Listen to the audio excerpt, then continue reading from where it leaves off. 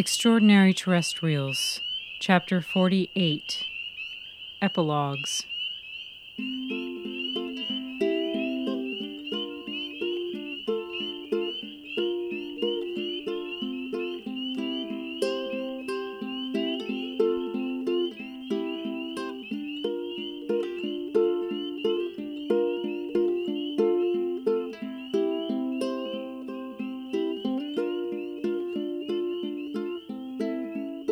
The Hadlocks sat down to breakfast together that next morning, as they did whenever they had the time to. This morning, they sat in contemplative silence. Bud gnawed on his toast and couldn't stop thinking of the day before, the many things he had done that were against the rules. Not once had he felt he was doing something that was wrong. It was strange. He thought of his mother always getting in trouble for breaking the rules, or so he'd heard. Had she felt she was doing wrong? Hazel cut into an over-easy egg, disregarding the ever-present threat of high cholesterol. She pondered the young lady she'd nearly stopped from breaking Karen Laurent out of the hospital. When she looked into Maddie's eyes, Hazel had seen her own little Mary from long ago, age 9, determined to rescue a baby bird from a cold spring morning. So tender, yet righteous. Hazel hadn't stopped Maddie because she saw that Maddie knew she was doing the right thing. Phil swilled down his orange juice and thought upon the young man he'd nearly apprehended for impersonating a hospital patient and causing a wild goose chase. When he'd looked into Tripp's eyes, Phil had seen a 13-year-old Mary, not shedding a single tear but desperate to elude the bullies that had chased her home after she'd stood up for someone small. So independent, so intent on handling things her own way. Phil hadn't stopped Tripp because he saw that Tripp had fought enough battles for one day, one lifetime. The two grandparents looked upon their brilliant little grandson and were filled with both love and sadness, for in his brilliance they could see where they had gone wrong with Mary, where they had stood in her way. Entirely unaware of their synchronized thoughts, the three wondered where their fourth missing family member was that day, what she was doing, what she was thinking. The doorbell rang. Hazel stood. Bud did not look up, feeling his grandfather's eyes on him. It was obvious Gramps and Nana knew something, but they weren't saying anything. "Bud?" Nana called from the front door. "Yeah?" he hollered back, still not looking up. Now he was scared. Maybe Gramps had called in reinforcements. Maybe he'd be arrested. Maybe Karen Laurent was wrong about him being immune to the law because he was a minor. "There's someone here to see you. I think you owe her a thank you," Nana elaborated. Bud rose to his feet, confused. When he got to the door, he realized there was only one kind of visitor worse than the police. Marla Holstein, quiet, judgmental Marla, was standing in his doorway, staring at him like she always did. She had his bicycle propped in her hands. Bud resisted the urge to snatch the handlebars away from her and speed off. "Where did you find it?" Nana was asking. I found it outside the coffee shop. The lady, she just left it lying there. I saw it all happen because I thought it was a parade. Hi, Bud," Marla stammered. "Hi," Bud replied. He tried to remember if he'd ever heard her speak before. She was strange. "You know each other?" Nana asked. "How do you know where I live?" Bud asked. "Bud, don't you think it was nice of, Marla, yes, don't you think it was nice of Marla to bring your bike back to you?" Nana prompted. "Thank you," Bud said coldly, wanting this to be over as soon as possible. But Marla did not make a move to give his bike back. She shifted uncomfortably for a second or two. I passed by here on the way to my dad's," she said. I saw the police car in the driveway and I knew who your grandfather was because and I've seen you riding around on your bike, so I figured you must be that's why I know where you live. My mom doesn't let me ride my bike alone. Not because she's worried about kidnappers, but because she says I'm too nosy and I make people uncomfortable. My dad doesn't care, though. I stay with him on weekends. My grandparents say I'm nosy, too, Bud stated, before realizing he shouldn't. Nana laughed. Well, I've never said those exact words, Bud, she said. Bud sensed Gramps' footsteps vibrating down the hall behind him. Who's this? He peered down past Bud and spotted Marla. Bud noticed recognition in Gramps' raised eyebrows. Oh, it's you. What was your name again? Though she was the tallest girl in their class, Bud noted that Marla seemed very small in that moment. Marla, she replied. Is everything, Gramps spotted Bud's bicycle in her hands. Does your father know where you are? He doesn't care, Bud and Marla replied in unison. Right, Gramps sighed. Have you had breakfast yet, hon? Nana asked. Bud winced, but realized it was pointless now. They were welcoming Marla into his home whether he liked it or not. What made it worse, he didn't mind as much as he ought to. What are you wearing? Marla asked as they stepped inside. Bud glanced down at his velvet cape and realized she asked questions the same way Trip did. Not a challenge, just curiosity. It's a cape, he replied casually. I'm a hypnotist. Really? Sure.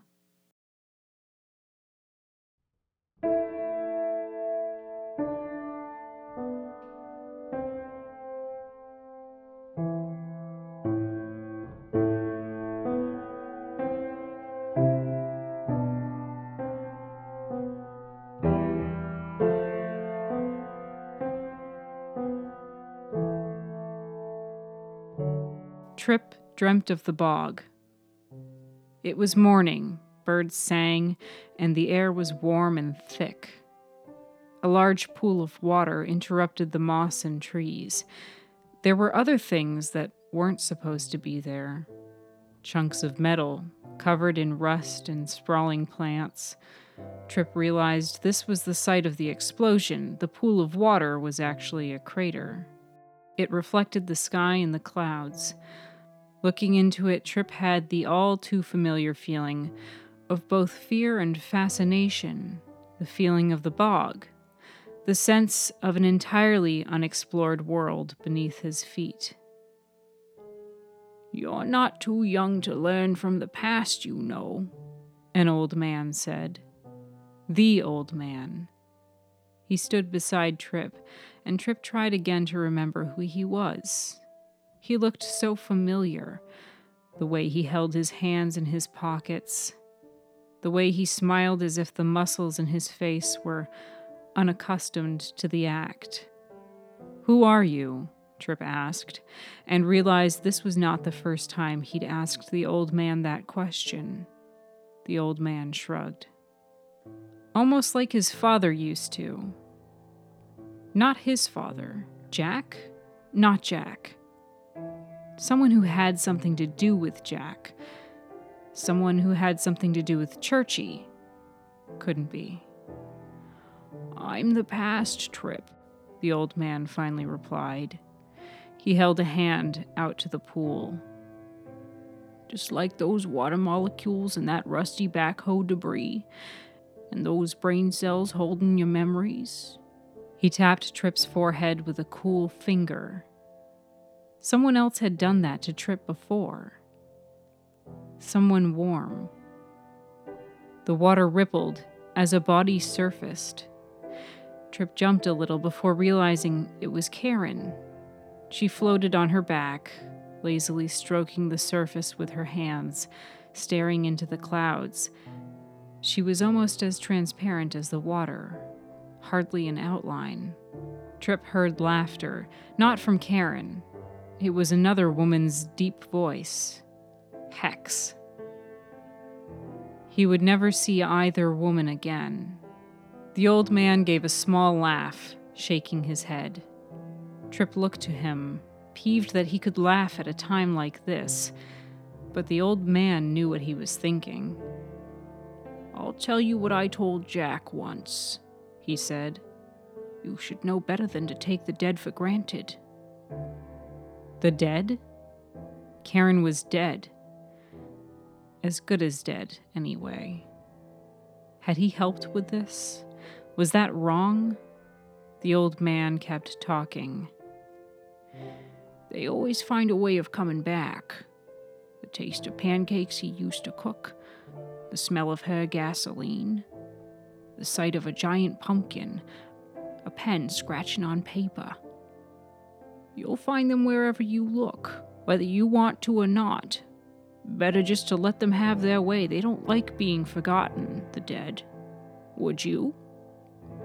"No," Trip replied, knowing what being forgotten feels like. "So, listen when they're telling you something important. Listen when the old dead moss has a story to tell, and protect that story. Will you do that for me?" Trip realized the old man's imploring had taken a personal note. His hand was on Trip's shoulder. It felt bony, frail. "Protect it?" The old man laughed and took staggering steps forward. His shaky legs made their way into the pool, and Trip noticed moss had been growing on his feet, up the hems of his sodden trousers. "If the young and the living don't protect the earth, where do you think someone like me will rest?" he called over his shoulder. Trip had the impulse to follow, to wade after the man, stop him so he could ask more questions. Something literal held him back. A gentle weight on his chest, telling him to realize where he actually was. A bird he recognized let out a long, sweet whistle. Trip gradually awoke, thinking the weight on his chest was from one of his arms falling asleep again. It took a moment to realize that he could feel both his arms, which did not explain the extra one draped over his chest. Perhaps he'd grown a third arm in his sleep. Finally, he opened his eyes and saw the arm. Brown, smooth skin, with tiny gold hairs, a small hand, the sound of a nose whistling beside him. Trip remembered and glanced at the sleeping creature at his side, her mane of curls pointing in every direction, her eyes moving under the lids. Trip remembered. Trip remembered that he was supposed to be at work at 9. It was 10:30. Any other day he would have pounced out of bed. Today he took his time, not wanting to wake her.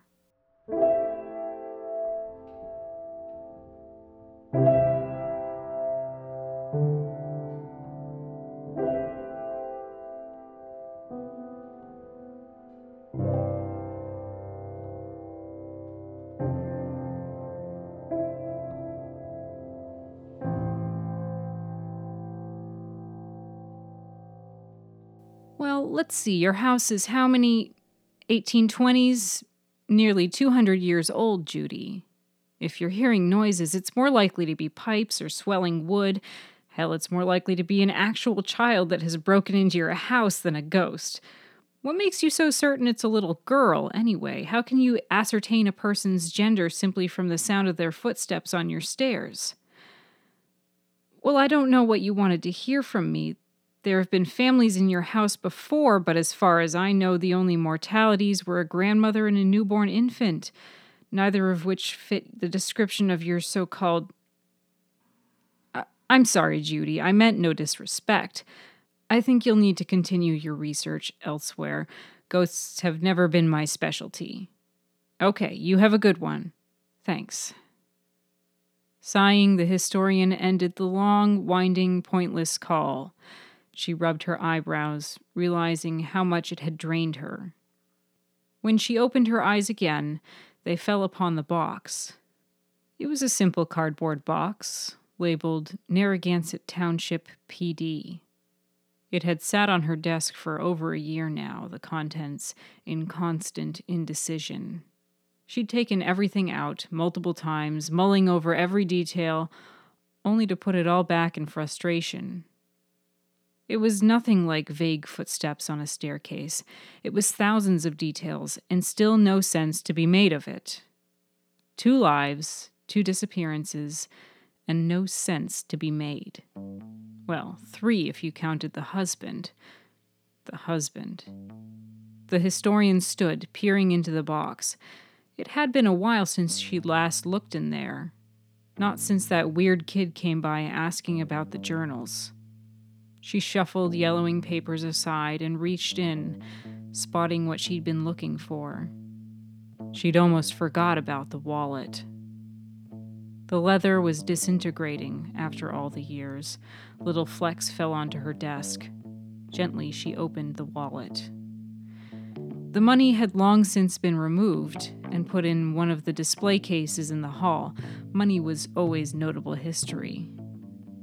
The man's ID remained in the wallet. The historian gazed into his eyes. She shivered, remembering why she should not believe in ghosts.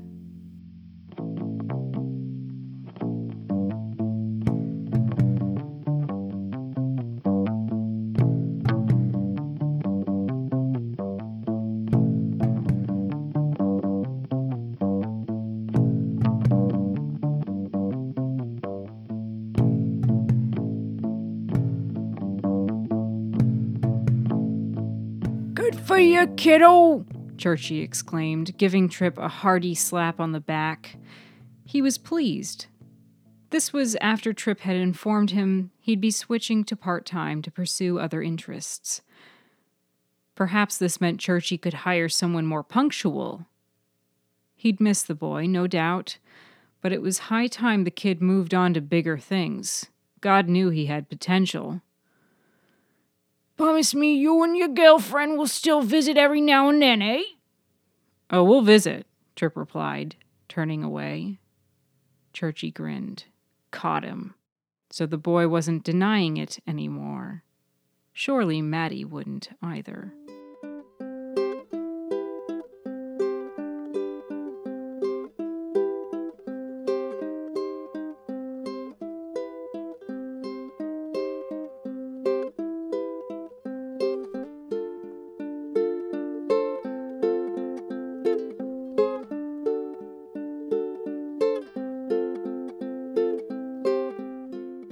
Maddie awoke after Tripp had left, feeling restless, antsy, nervous.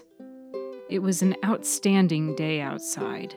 The sky had a classic blue with perfect clouds, warm but not humid. Maddie couldn't stay still and couldn't decide what she should do. For some reason, going for a drive did not have the same allure it usually had. She decided to take a walk to Jack's cabin, just to be there. Perhaps she'd start planning the cleanup. As she strolled down Blueberry Lane with her hands in her pockets, Maddie stopped in her tracks. She'd noticed something. The sphagnum moss was growing up over the ditch, over the gravel on the side of the road, filling cracks in the asphalt. Maybe causing cracks in the asphalt.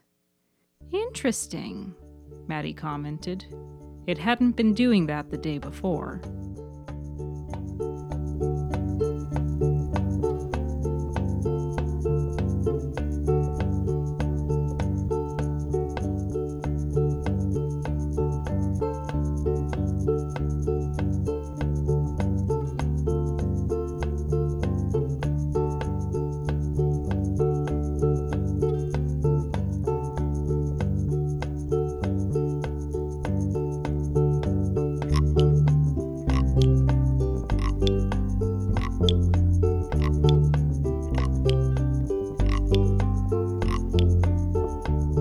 Extraordinary Terrestrials is written, read, and recorded by Miriam Rimkunis. All piano music was written and performed by Jonas Rimkunis.